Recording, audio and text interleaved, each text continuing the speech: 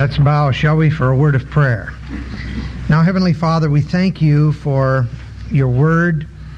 We're thankful, Father, for the way that it speaks to human need.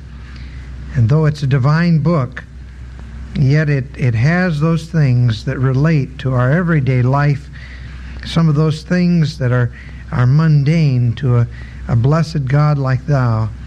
But Lord, to us, it's right where we live.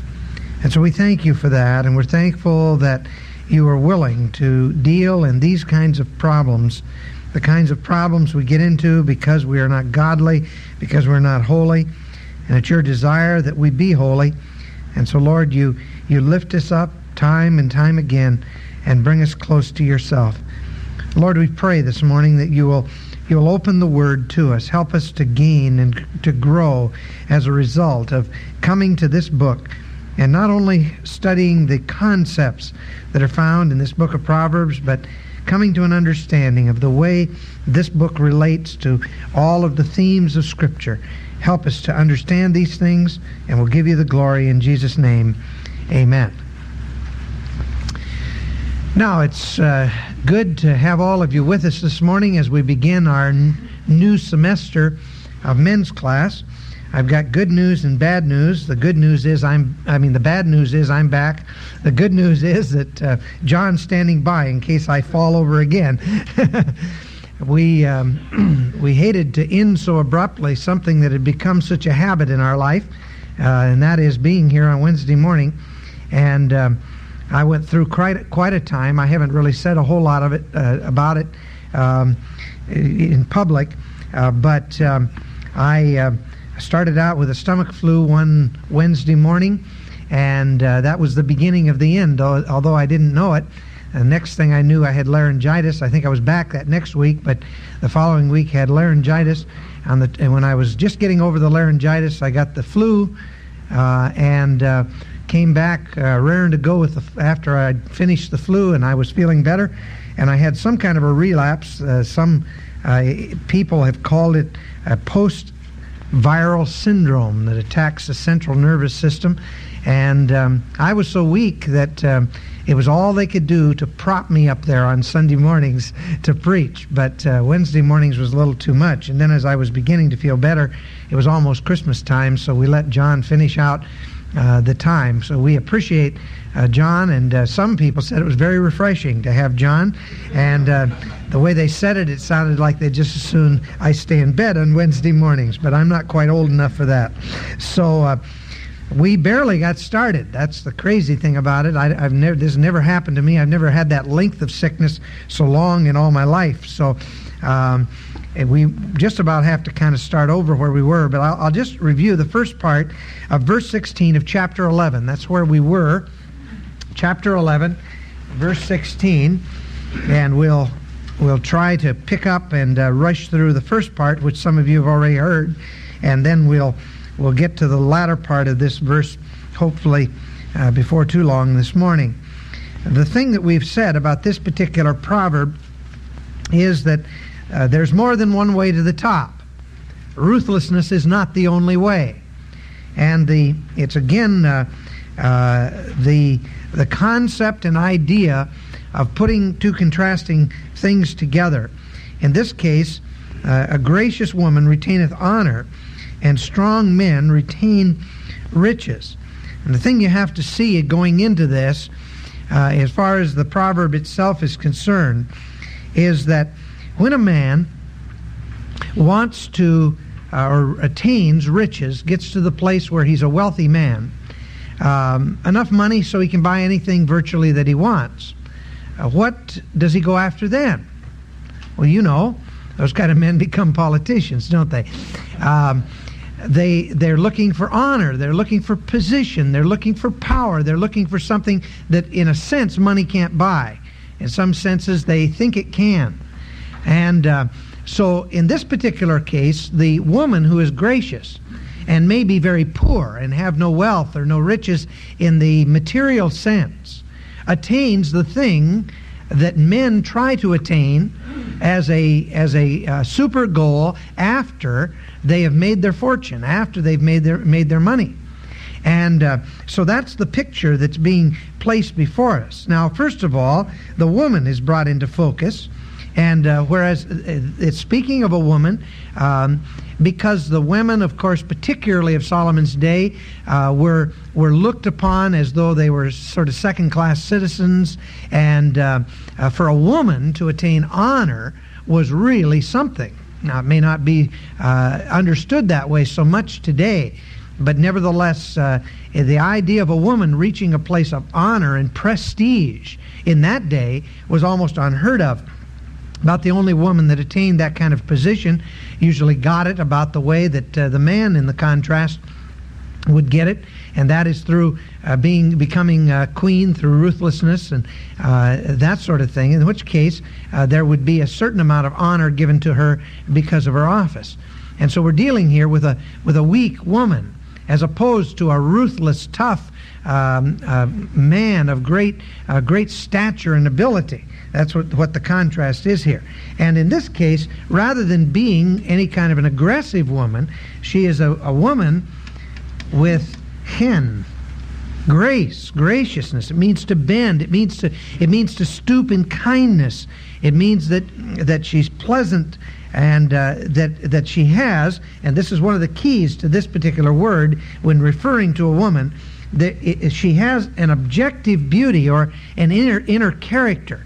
It's not a matter of her outer adorning, the plaiting of the hair, the putting on of apparel, the wearing of jewelry, that sort of thing. It's not her personal attractiveness outwardly, but rather it is the hidden beauty of the heart in that which is not, cannot be corrupted and is precious in the sight of God, even a meek and quiet spirit. So we talked a little bit about the idea of graciousness, and we learned that it's used to describe charm or beauty, but always behind it is the implication of that inner character. And we gave you a whole listing of verses that dealt in the book of Proverbs with this particular word, in particular the idea of the woman. You go through and you come up with this little 10-point summary after you've looked at the verses that we looked at. I'll just review that for you again. Here's some questions you can ask. Is she obedient to her parents? Is she marked by a combination of mercy and truth? Does she show adherence to the wisdom of God, stabilized by the Word of God? Is she organized, planning ahead? Is she humble? Is she committed to doctrine? Does she have the kind of intelligence that leads to success? Is she more concerned about inner character than money? Does she guard her purity, develop gracious speech? Does she give a harvest? I can't read my own writing here. Does she give an honest rebuke when needed, rather than just being a flatterer? And is she a woman who fears God? Some of you single guys say, "Man, where is she? I want to marry her." I would hope so, because that is the kind of woman that, in addition to Proverbs 31 and all that's said there about the woman of capacity, that's the kind of woman that is the positive profile in the book of Proverbs, as opposed to the strange woman or the woman that's loose in her morals and goes her own way. Now, the word for woman is isha, means in its root form soft, pliable, tender. The concept is that it's the opposite of the man, who is designed to lead by the order of creation, as well as by the word that's used to describe the man. And then it says that this kind of woman retaineth or sustains or maintains honor. The word retaineth means to grasp securely, to lay hold of. And the thing that the woman is laying hold of is the word kabod. Fascinating word in many ways, because you're dealing here with a word that means weighty, that which is heavy. And anything heavy, in terms of heavy metals, that sort of thing, were considered valuable. A measure of grain would have one value. A heavier measure would have greater value. But what it's speaking of is real value. And I think you should understand that's the heart of the word. That it's real value. It's not the superficial value, for instance, that people will attach to money. We speak of real estate. Okay, real estate has to do with real property. It has to do with something tangible, something that has, at least is supposed to have, an enduring value. All right, and as opposed, for instance, to a dollar which loses value as it's inflated, property keeps up with the inflation, theoretically anyway.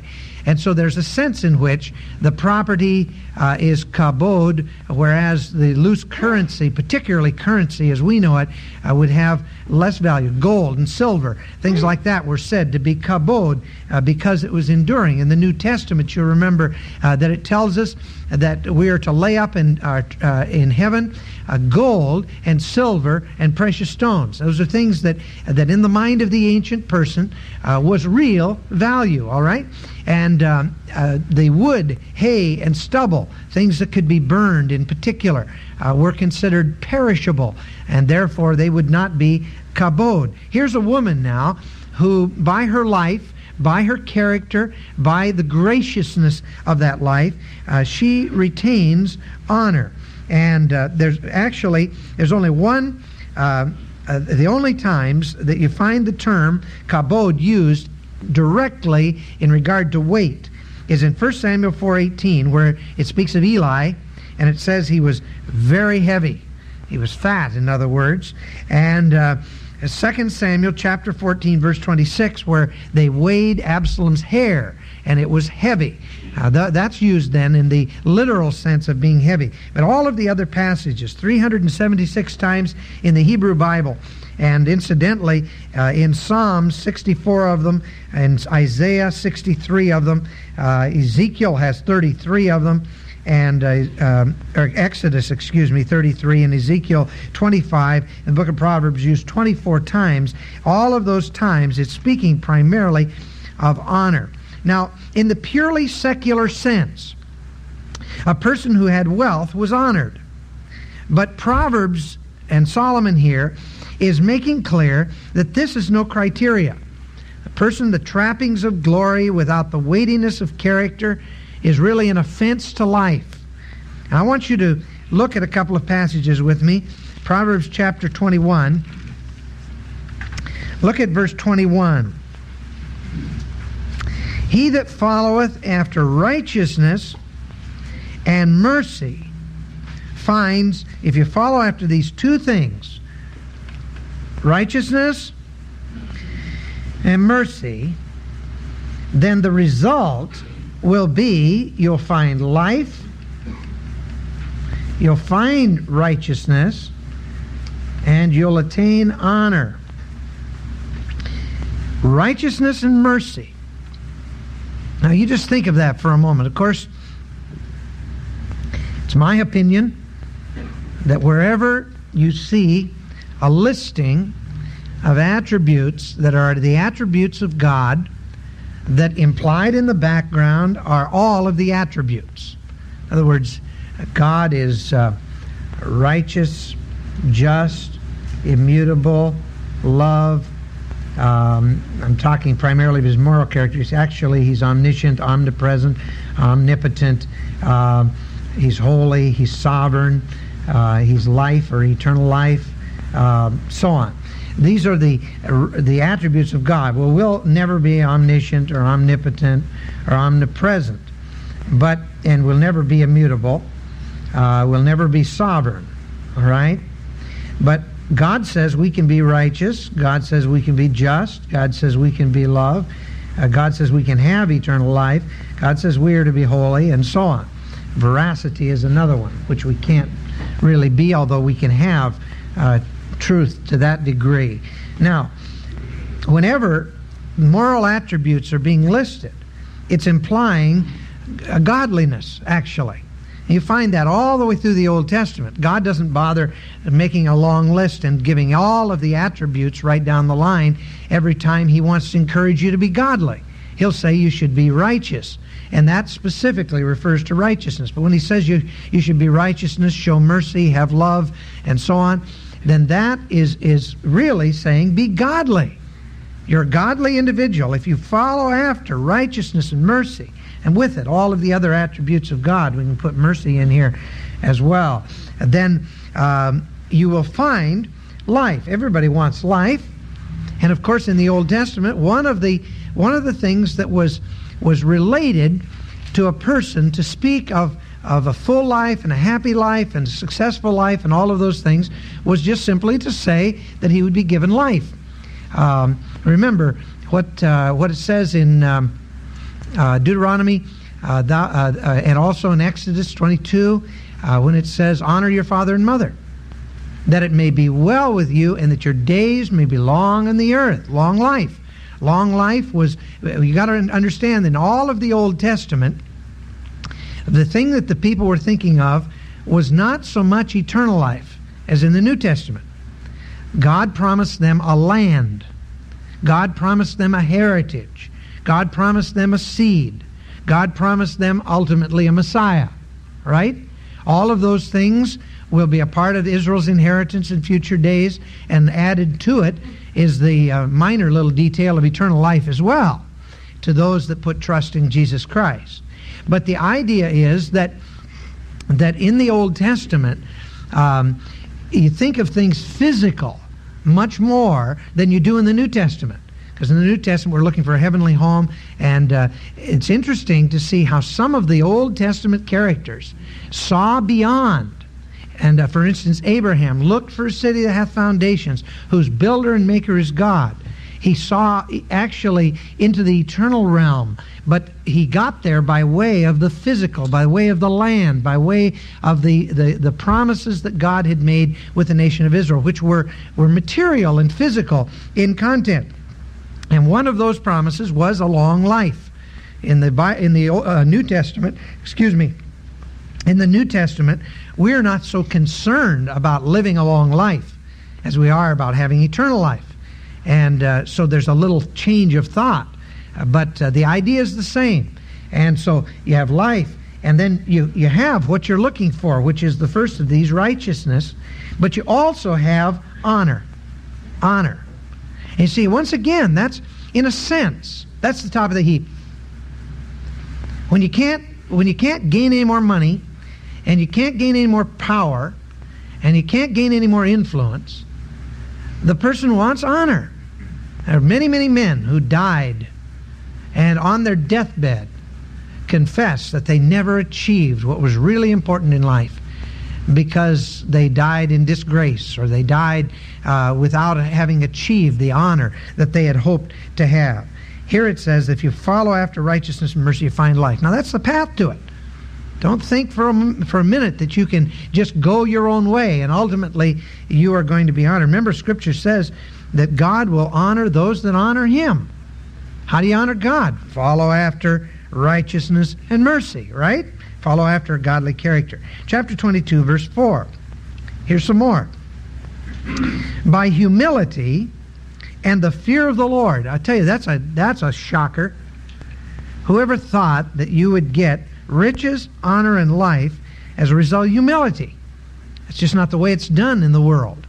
You realize that the concept of humility is an attitude of dependence. Pride is independence. Humility is dependence. It's where you say, I can't do it alone. Humility with God is saying, God, I need you every hour. I know I can't go it alone. Humility with men is saying, hey, I need you. Now, I'm not trying to sound humble here, but more and more as I go on in the Christian life, I recognize how desperately I need the people with whom I work, the people in the congregation. I can't go it alone. My brain isn't infinite by any means, and I need the input of people. I need to rub shoulders with people. I need to know people. I need to love people. I need that. And I'm a needy guy, okay? I've got to have you. And if you're honest, you got to have me, whether you like me or not, all right? And we got to have each other. That's a humble attitude. But you know how it is out there, all right? I mean, you don't want to let anybody that's working with you there know that you need them, because you might want to fire them, or you might want to get their job, or something like that. See, you got to scratch your way to the top. Isn't that the way to the top? No, God's way up is down. Scripture says, promotion cometh not from the east or from the west, promotion cometh from the Lord. And every businessman in the world should learn that verse. Promotion comes from the Lord. New Testament put it another way in both Peter and James. It says this, that you are to humble yourself under the mighty hand of God, and He will exalt you in due time. And we think we've got to get out there as Christian men. We've got to get out there. We've got to compete with the world. We've got to play the game by their rules. All right?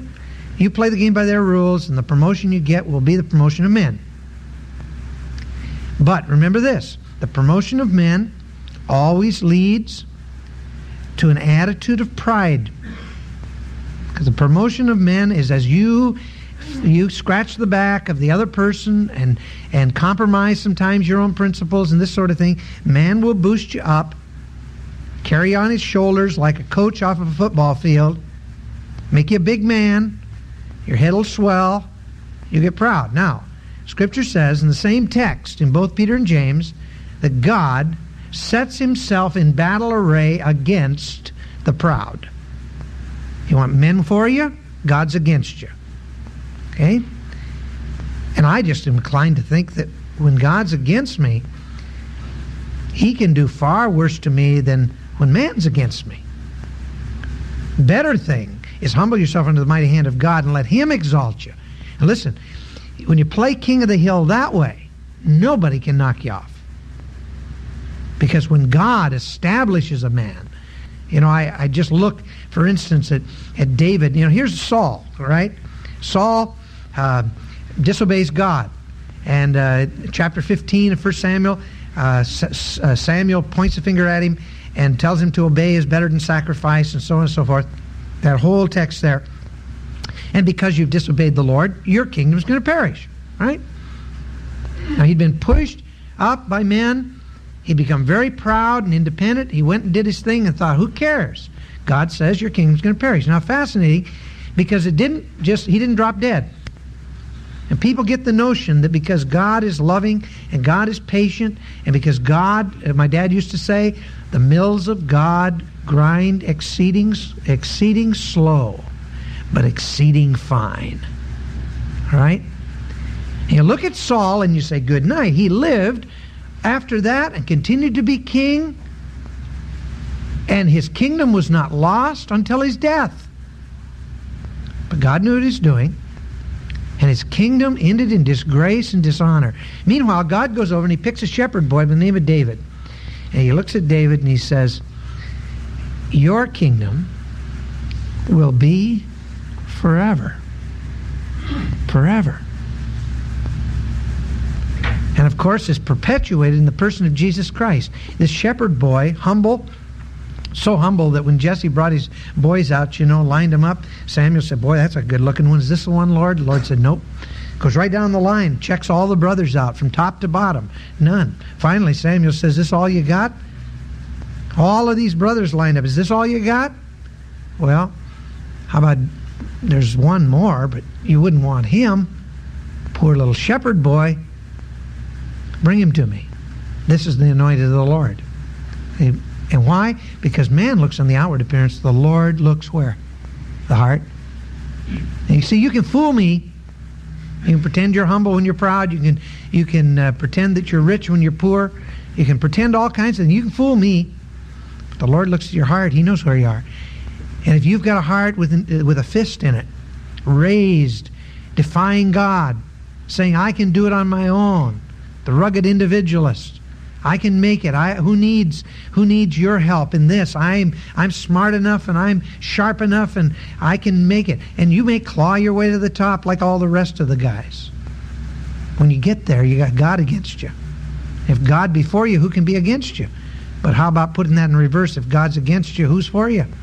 See? And I've never been an advocate of Christian people being lazy. Scripture speaks against sloth. Be diligent. I've never been an advocate of Christians saying, "Oh well, I'm just a Christian, so I guess, and my home is in heaven, and therefore I shouldn't work at being sharp as a businessman or anything like that." I'm not saying that. You should be the best businessman that you can possibly be. You should be the best you can be at your profession, but you must be that without the assault on others, without the clawing your way to the top and leaving a trail of bodies behind like happens in industry all the time. You must do it without becoming proud and independent. You must do it without compromising your Christian testimony in any way, shape, or form, compromising one word of Scripture. Those are things you must do without. You got to realize that you are at a disadvantage from the purely secular standpoint. You can't play the game by the rules of the world.